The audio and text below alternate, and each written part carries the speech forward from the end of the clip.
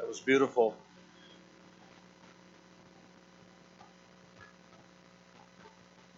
Ensemble, that was wonderful, beautiful.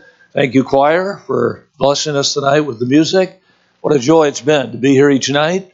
And thank you for being faithful to the meetings. I know many of you have been here every single service. Others of you have been here every service you could be. And I appreciate that so very much. And thank the Lord for what God's doing here in this place. I was thinking tonight as the announcements were made about Vacation Bible School and the teen activities and things of that nature. Well, I hope as a church you'll continue to pray and support these young people. Our nation is working hard to get the minds of our youth. And we as a church have to counter that with truth.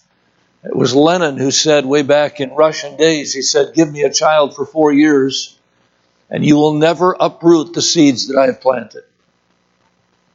Just think about that for a moment. Now that can work negatively, but it can work positively as well. And the seeds that you plant next week in Vacation Bible School in the minds and hearts of these boys and girls, the devil will have a hard time uprooting those things because God promises his word will not return void. And so encourage the teenagers to get involved and the young people to come next week and support that in your prayers and whatever efforts you can make to make that a success. When we work with young people, we have the privilege of writing the history of the future. And we look out in the future and we think, boy, it doesn't look too good. But we can change that by what we do in the hearts and lives of young people because they are the future.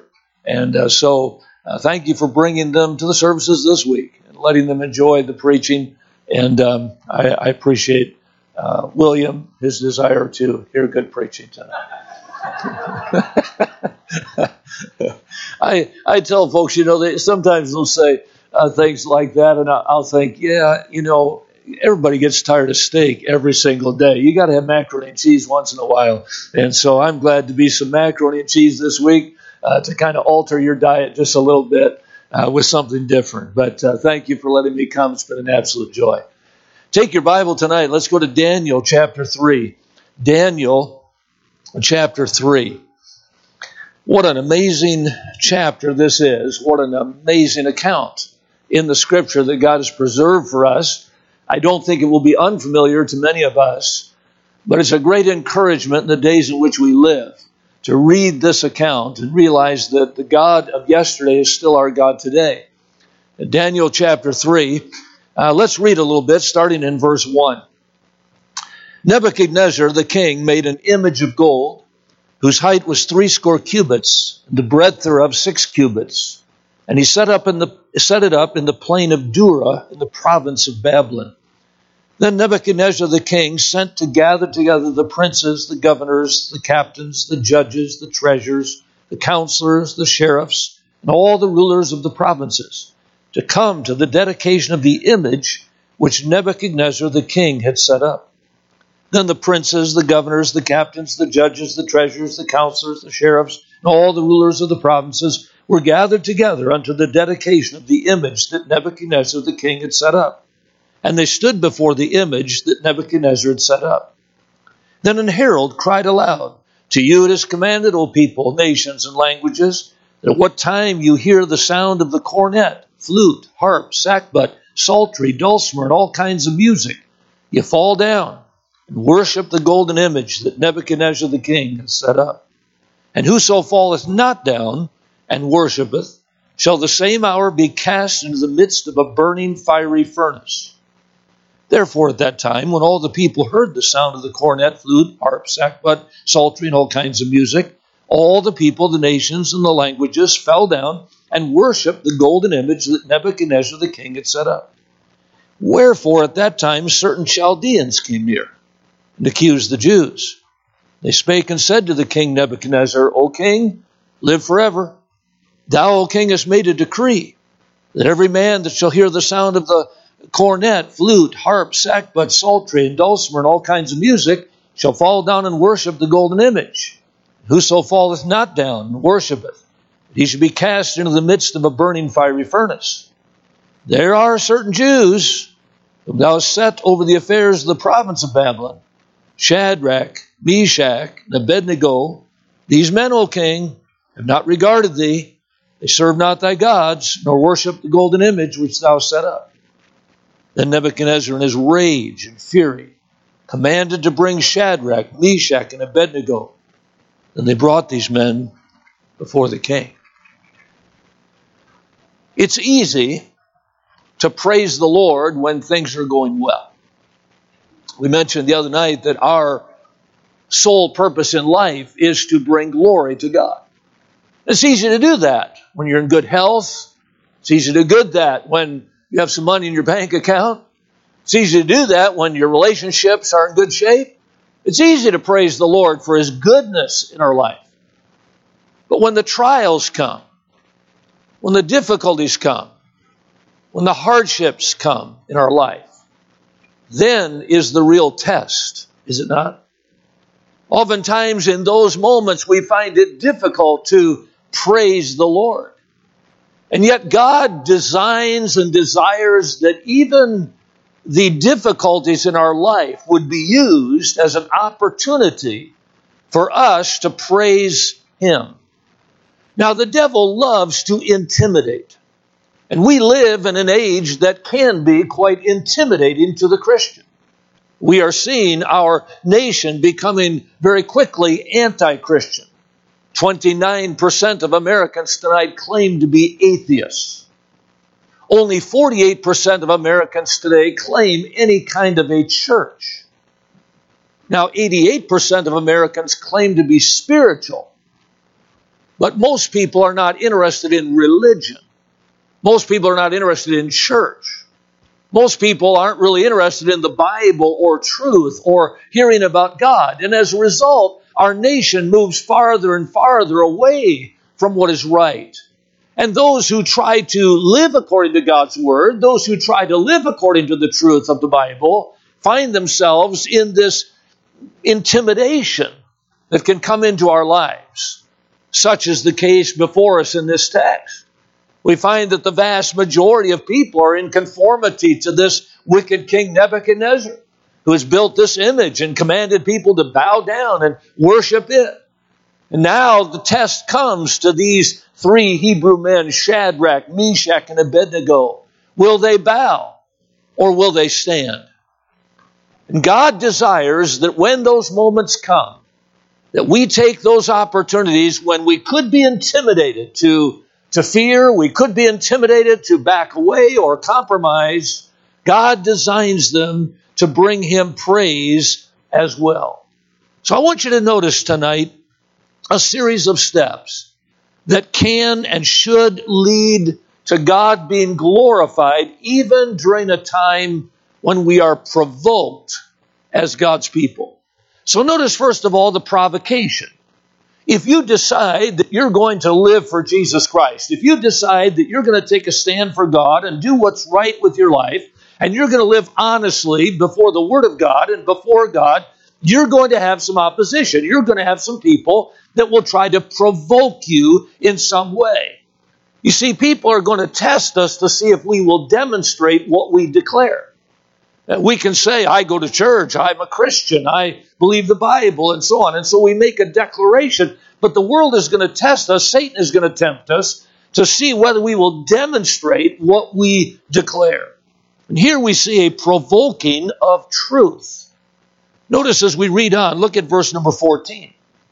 Nebuchadnezzar spake and said unto them, Is it true, O Shadrach, Meshach, and Abednego? Do not ye serve my gods, nor worship the golden image which I have set up? You notice there the word gods. It's a little g that starts that word.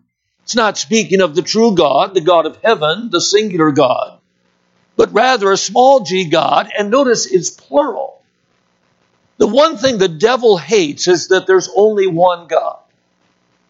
The devil hates the fact that God is the only true God.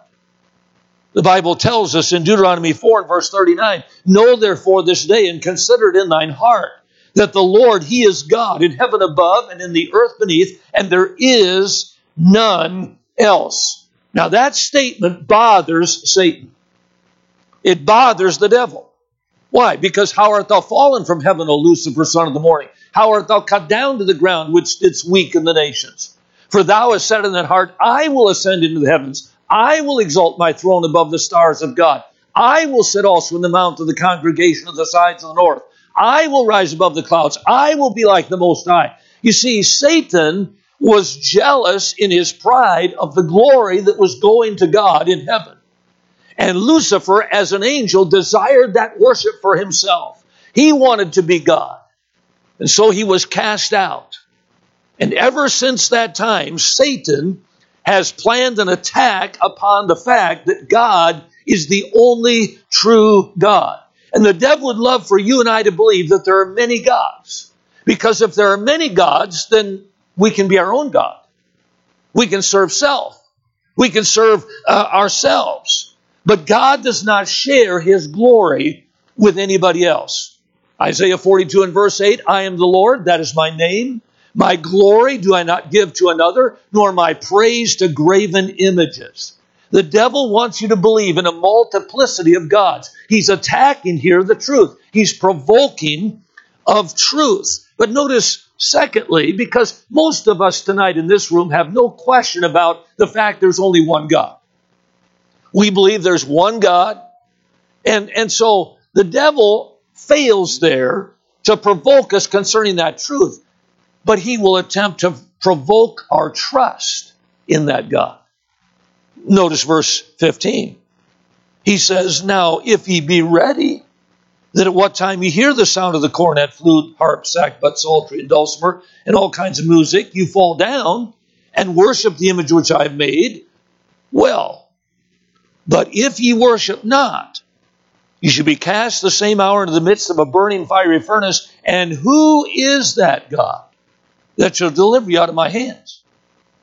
Okay, you believe there's only one God? All right. Well, what's going to happen when you're put to the test? What's going to happen when I bring the pressure on you? What's going to happen when you're provoked? Who is that God that's going to save you then? I mean, can you trust him? Is he reliable? Are you sure he's telling you the truth? Isn't that the ploy Satan used in the Garden of Eden? Hath God said? I mean, are you sure that's what he meant, Eve? Are you sure that that's reliable information? You see, you and I believe there's only one God, but the devil will tempt us. He'll provoke our trust in that God. Can we count on him? Will he be faithful? Will he come through for us? The devil begins to plant doubts in our mind that perhaps God is going to somehow let us down. He's going to fail us. He's not going to come through for us. Well, I'm thankful for the promises of God's Word. Even the promise in Isaiah 46 and verse 4, where he says, even to your old age, I am he. And even to your hoar hairs, your white hairs, I will carry you. I have made, I will bear, I will carry, I will deliver you. In other words, through your whole life, God says, you can trust me. You can rely upon me. I will never leave thee nor forsake thee. Trust in the Lord with all thine heart. Lean not to thine own understanding. In all thy ways acknowledge him. And what? He shall direct thy paths. Here was the provocation. But notice the proclamation. There was no hesitation here on the part of Shadrach, Meshach, and Abednego about how they were going to answer this provocation. They didn't say, tell you what, King, we really need to call our pastor. We need to get some counsel. We need to pray about this. We need to give it a little more thought. No, there was no hesitation here. You see, the devil, when he provokes us, doesn't give us time before we are to respond. We better decide right now how we're going to decide how we're going to respond to the provocation the devil brings our way. Look at this proclamation of refusal. Look at verse 16. Shadrach, Meshach, and Abednego answered and said to the king, O Nebuchadnezzar, we're not careful to answer thee in this matter. In other words, we don't need time to think about this. We don't have to pray about this. We don't have to get counsel about this. We're not careful to answer thee in this matter. Verse 17, if it be so, our God, whom we serve, is able to deliver us from the burning fiery furnace, and he will deliver us out of thine hand, O king. Here was a proclamation of refusal. Your intimidation is not going to work. We're not going to succumb to the peer pressure. We're not going to give in to convenience. We're not going to give in to comfort. We have already made up our mind. We need to decide, just as Solomon told his son, my son, if sinners entice thee, consent thou not. When Moses was come to years, he refused to be called the son of Pharaoh's daughter, choosing rather to suffer the affliction with the people of God than to enjoy the pleasures of sin for a season. When Joseph was tempted by Potiphar's wife to commit a sexual sin, he said, how shall I do this great wickedness and sin against God? You see, we got to make up our minds now. We got to make up our minds before the temptation comes, before the provocation comes, how we're going to answer. This was a proclamation of refusal, but notice it was also a proclamation of reliance. In verse 17, let's read it again. If it be so, our God, whom we serve, is able to deliver us from burning fiery furnace, and he will deliver us out of thine hand, O king. But if not, if he doesn't deliver us out of the furnace, be it known unto thee, O king, that we will not serve thy gods, nor worship the golden image which thou set up. They refuse this temptation, and their reliance is completely upon God. They said, we're trusting God in life or in death. We're confident that if God chooses, he can deliver us out of the fiery furnace. If he doesn't, that's okay too. You see, the choice is ours. But when you trust in God, you leave the consequences of that choice to him. You get to make the choice. But a true trust is when you say, Lord, I'm okay with the consequences. That's what these men are saying. They're saying, we're trusting God. We're not bound down. We're not going to give in. We're trusting the Lord. We know that he can deliver us. But if he doesn't, we're still trusting him. We're relying on him. We're relying on his will in our life. I wonder, are we at that level of trust? By the way, whether we live unto the Lord. Whether we die unto the Lord. Whether we live or whether we die, we're the Lord's. Paul said, for to me to live is Christ. To die, that's a promotion. To die is gain. You see, to the child of God, our life never ends. It may be terminated here on this earth, but it's not over. We're going to live with him forever. So our trust has to be at the level where we say, whether by life or by death, I'm going to glorify God in my body. Here was a provocation, but then a proclamation of refusal, a proclamation of reliance. But notice thirdly, the pressure. The devil doesn't stop intimidating just because you say no. Someone has said, opportunity knocks but once. I find that to be sometimes true.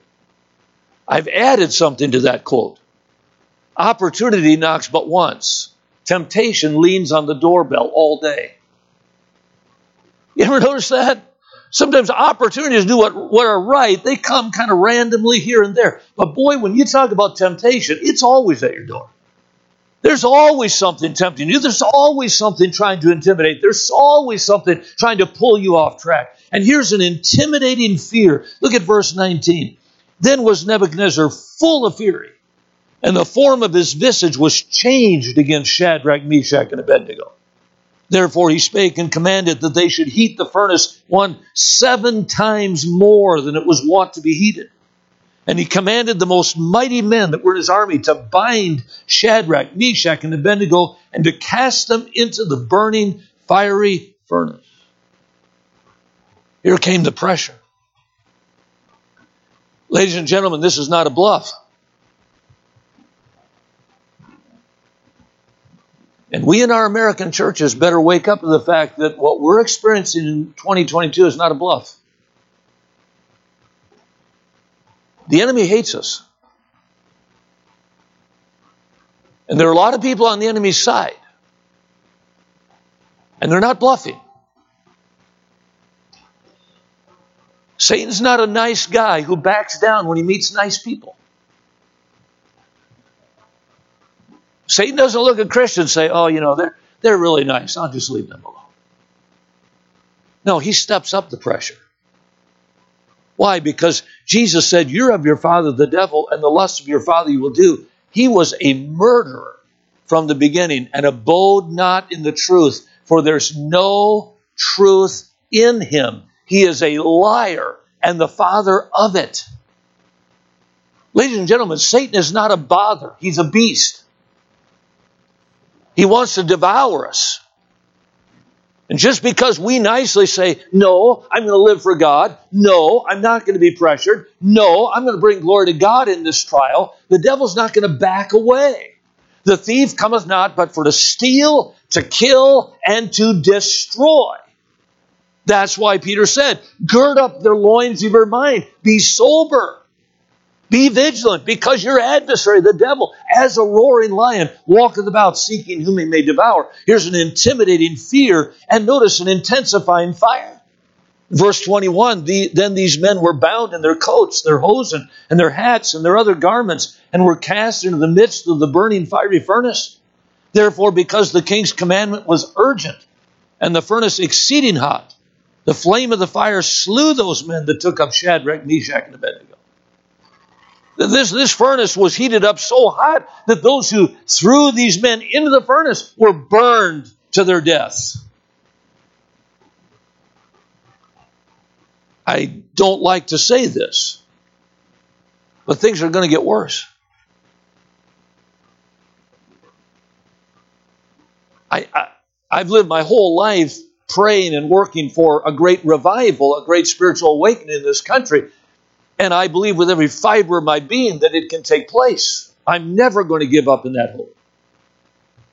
But my Bible also tells me evil men and seducers shall wax worse and worse, deceiving and being deceived. This world as we know it, is never going to become a utopia for Christianity. It's never going to be a place with peace and safety. Tribulation comes. Satan is very aware that he's operating on a very short time schedule. Thus, we must be diligent. We must be vigilant. We must redeem the time. Why? Because the days are evil. So we see a provocation. We see a proclamation. We see a pressure. But here's the best part. There's a protection. A protection. And this is the part the devil hates. Notice the surprised king in verse 24. Then Nebuchadnezzar the king was astonished. He rose up in haste and spake and said unto his counselors, did not we cast 3 men bound into the midst of the fire? They answered and said to the king, true, O king. I mean, he's expecting to look in this fire and see 3 dead men. After all, the guys who threw him in there are dead. He's looking in this fire and he's saying, didn't we throw 3 in there? I see 4. And the 4th is like the Son of God. He's astonished. He's surprised. God is always one step ahead of our enemy. Don't ever play chess with God. I'm not a chess player, but if you ever played chess with somebody like 7 moves ahead of you, there's no way to win. They're outthinking you. You can't outmaneuver God. God's way ahead of you. God's way ahead of our enemy. I know sometimes we say this, I never saw this before in the Bible. And we probably saw it, we just didn't think about it. Now I was reading through the book of Ecclesiastes recently, and I came to chapter 5. And I got to read you verse 9, because it stunned me. It says in Ecclesiastes 5 verse 9, if thou seest the oppression of the poor. Well, I'm seeing that every day. The oppression of the poor. That's happening on every street in America. People are being shot to death. People are being beat up unprovoked. I mean, the news is filled with the oppression of the poor. And we're getting poorer every day. He says, if thou seest the oppression of the poor and the violent perverting of judgment and justice in a province. Well, I'm seeing that too. The violent perverting of judgment and justice. The criminals are going free. We don't put anybody in jail in California anymore. Nobody. Our DA in LA lets everybody out. We don't incarcerate anybody. No one. The perverting of judgment and justice? Yeah, I'm seeing it, Lord. He says, if thou seest the oppression of the poor and the violent perverting of judgment and justice in a province, marvel not at the matter. For he that is higher than the highest regardeth, and there is he that is higher than they. Wow. God's aware. God knows what's going on. And he's higher than the highest. Someone may be a DA, may work for the DOJ, may be the president of the country, but God's higher than that. The steps of a good man are ordered by the Lord, and he delighteth in his way. Though he fall, he shall not be utterly cast down, for the Lord upholdeth him with his hand. We know that all things work together for good to them that love God, to them that are the called according to his purpose. Here's a surprise king. Why? Because of a sovereign keeper. Look at verse 25. He answered and said, Lo, I see 4 men loose, walking in the midst of the fire, and they have no hurt. And the form of the fourth is like the Son of God. Then Nebuchadnezzar came near to the mouth of the burning fiery furnace and spake and said, Shadrach, Meshach, Abednego, ye servants of the Most High God. Oh, he's got a capital G now. Come forth, come hither.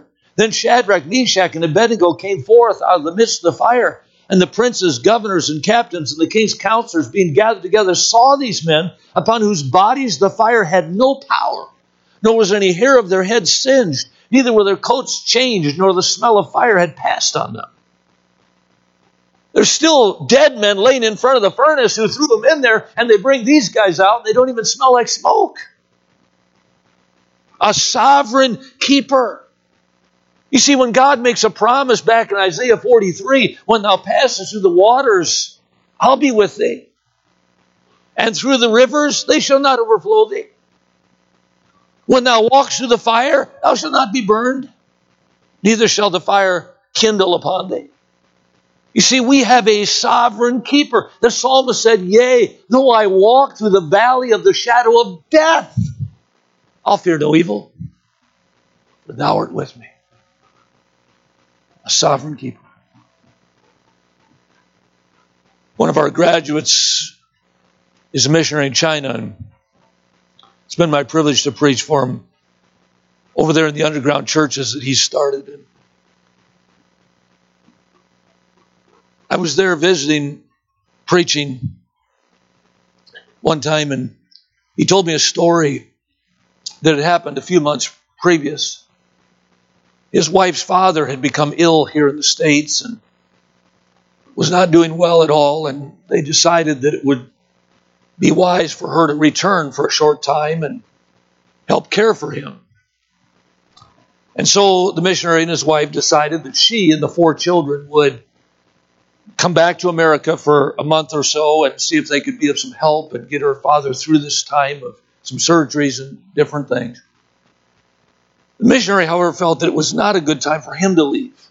There were just some things going on with the church that he'd established there. This was the 3rd church that he had started, and he kind of had it at a place where it was getting close to being turned over to nationals, and he could move on, and he just felt like it was just not the right timing for him to leave. And so he was going to stay. His wife and children would go to America for a few weeks. When they left, he decided this would be a good time to take a little extra of his time that he didn't have for his family to mentor some of the men in the church. He was working with several of them on their preaching and teaching, and others in music and things like that, and preparing them to be able to take the church. There was one younger man who he had been working with in leading the music, leading the singing and so on, and the choirs. And So he met with him several times that week, and they went over some things they've been working on. And he said, listen, I think this Wednesday night, I think I'll have you lead the singing. He'd never led congregational singing before publicly, and yet he had been learning, doing well. And the missionary said, I want you to plan to lead the singing this Wednesday night. He said, you come early, and I'll have some songs picked out. I'll have some basic beats that will not be too complicated, songs that you're familiar with, and we'll practice a little bit. And so they met at the church, and they got squared away, and service began. The underground churches are amazing over there. They don't sing quietly. They sing loud.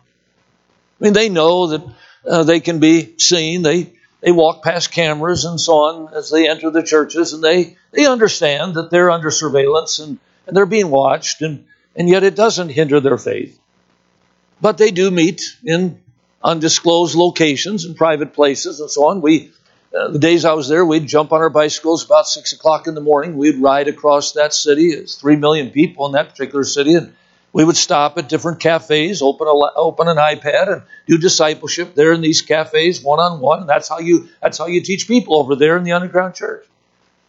And so the crowd began to come in, and the missionary got up, and he told the folks, now so-and-so is going to lead the singing tonight. And he had told the man, when you get up to lead, I'm going to go stand on the side so that I can watch you to see how you're doing, but I also want to watch the congregation to see how they're responding to you. And so the missionary introduced him. He started leading the first song. The missionary stood along the side wall. He said, Brother Gatch, as we were singing the first verse, 10 armed policemen walked in the back door. Guns drawn, stood across the back wall. Their captain led them in. And as they stood ready, he took out a little notepad, pencil, and he looked over our congregation and was writing. He said, I don't know if he knew any of our names or if he was writing descriptions of us. But he said, I stood there against that wall, and he said, my first thought was, how am I going to let my family know? This is it. I'm going to be arrested. Some of my people will be arrested. Perhaps all of us. They'll confiscate my phone. How am I going to get word to my wife and my children? So he said, I'm standing there thinking in my mind how I can get word to my family. He said the first congregational ended. We sang all 4 verses. It ended, and the song leader kind of looked at me, and I just kind of went like this, like, go on to the next one. Sang a second one, sang a third one, sang a fourth one. At the end of the fourth one, he said, go back and sing the first one. They sang all through 4 again. This went on 30 minutes. The whole time, these policemen just stood with guns drawn, and the captain taking notes, looking at every single person, looking at the missionary, looking at the song leader, looking at everybody there, writing notes. He said after about 30 minutes, he put his notebook away, put it in his pocket, gave a signal to the men, they walked out. He said, Brother Gatch, we never heard from them. Nothing ever happened. They left. I said, wow. He said, Brother Gatch, I don't think they saw me. I said, they saw you. I mean, the missionary is 6'4".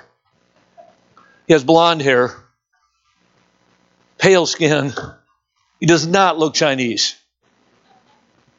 I said, they saw you. He said, Brother Gatch, I don't think they saw me. I thought about that. I don't think they saw him. God has blinded minds and eyes before. We have a sovereign keeper. What a joy it is to know tonight that whatever the provocation, whatever the trial, whatever the difficulty that comes our way, we have a sovereign keeper. And that brings us to the final step, and that's praise. There's a provocation, there's a proclamation, there's pressure, there's a protection, but it all leads to praise.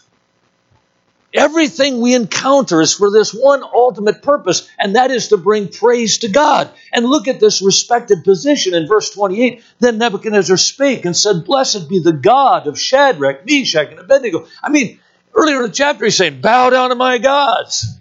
Bow down to my molten image, or I'll kill you.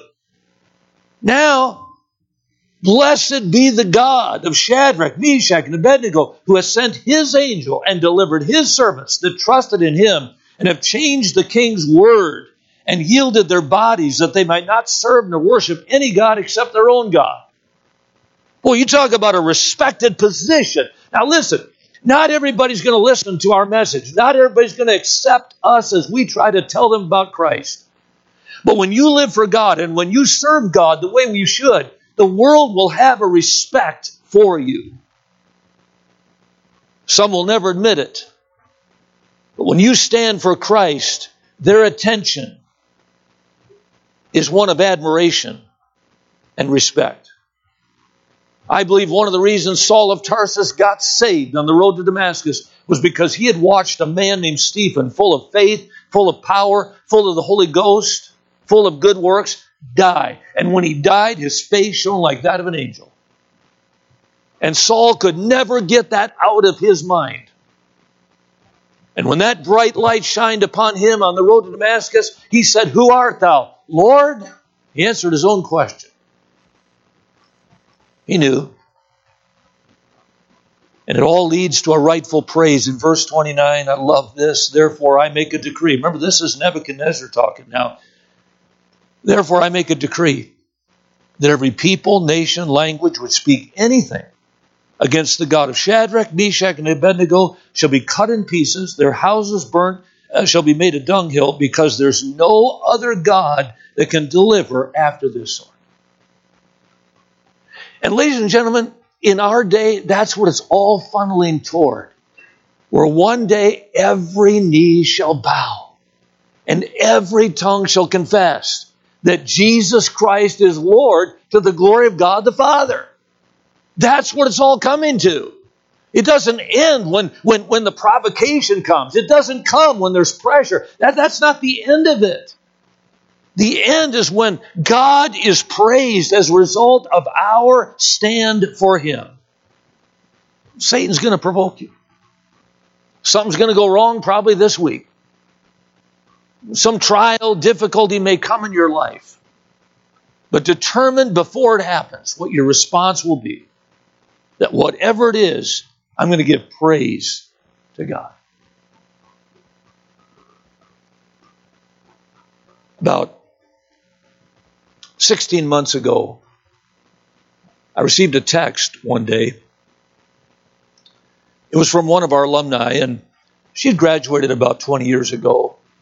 And I had kept up with her a little bit. I knew she'd gotten married. I knew she was in the ministry with her husband, and they had a couple of boys. But I hadn't seen her, hadn't talked to her on the phone live that I recalled. I maybe had run across her once or twice, but really didn't keep up in close contact with her. But she texted me. And she said, Brother Getch, my oldest son is going to be at summer camp this summer, and you're the speaker. And it'll be his first time at camp. He's never gone to camp, and I'm so excited he gets to go, and I'm so excited you're the speaker, and I have built you up. She said, I've told him all about my time at college and some of the sermons you preached and some of the times you counseled me. And she said, I've just built him up, and I told him he's going to love it. And she said, I just want you to be praying for him. And I hope that he's a little bit shy, but I hope that you can meet him. I know there'll be a lot of young people there, and you'll be busy, but if you could make an attempt to try to meet him. Well, of course. And I responded back, so I'll look forward to it. I'll call him John. That wasn't his name. I'll say, I'll call him John for the sake of the story. And I said, I'll make sure I look him up. And I made a note. Well, soon that week at camp came, and I remembered it, and I thought, boy, I'm going to go on a hunt for this kid. Teenagers don't normally just come up to you and introduce themselves. You got to kind of go out of your way to meet them. So I thought I'm going to need to ask the director or this camp secretary what cabin he's in and kind of look for him at a mealtime or something, So the first night I went down to the preaching place. And it was kind of a long walk. There was a sidewalk, and kids were kind of milling about, and it wasn't quite time to go in yet. And there were probably about 500 or 600 teenagers there. And I had this boy John on my mind, 14-year-old kid. I thought, boy, it'd be good if I met him tonight. That way I could kind of give a report to his mom, that I met him and so on. And so I'm walking down this sidewalk toward the main chapel. And there was a kid sitting on a fence, kind of looking in my direction. And I'm sure it was the Holy Spirit kind of prompted me. And I thought, that might be him. And as I got a little bit closer, he jumped off that fence and he started running toward me. And when he got close, I said, "You're John." He said, "How'd you know?" I said, "I know your mom." He said, "That explains a lot." Well, we walked into the chapel just kind of getting acquainted. And he was excited. He was thrilled to be at camp, and he was excited about everything. And I was asking what team he was on, who his counselor was, and, the game that had been played that afternoon. And, just made some small talk with him. I watched where he went to sit. I kept an eye on him during the service. Boy, he had his Bible open. He's just taking notes. He's just drinking it in. He's enjoying everything. And throughout that week, I saw him every day. He'd come up and we'd talk a little bit and ask him how things were going. And he had made some decisions already. And he was having a great time.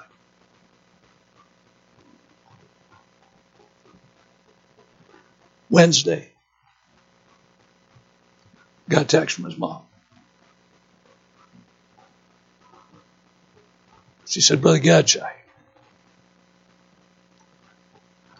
haven't told anybody but my pastor, but my husband just passed away."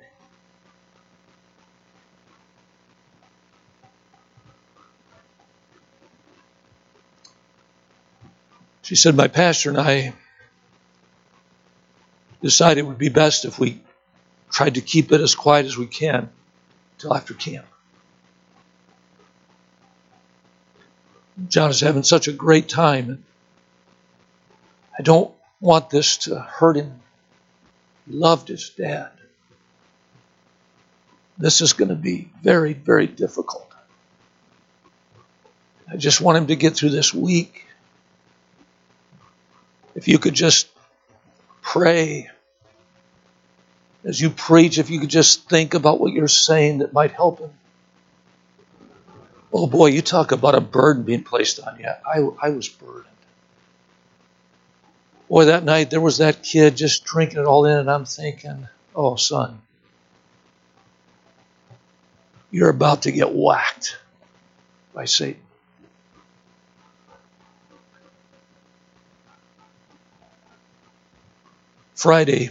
Thursday evening, I got another text, and she said, "I'm coming up tonight. Word is beginning to leak out, and we're afraid that John might find out through the grapevine, and I don't want that to happen. He needs to hear it from his mom. So I'm coming up tonight. I have a friend in town there where the camp is that I can stay with. Tomorrow morning, I'll come over to the camp and I'll take him home. We've got to make the funeral arrangements, and he's got to be a part of it." She said, Could you meet with us and help me tell him?"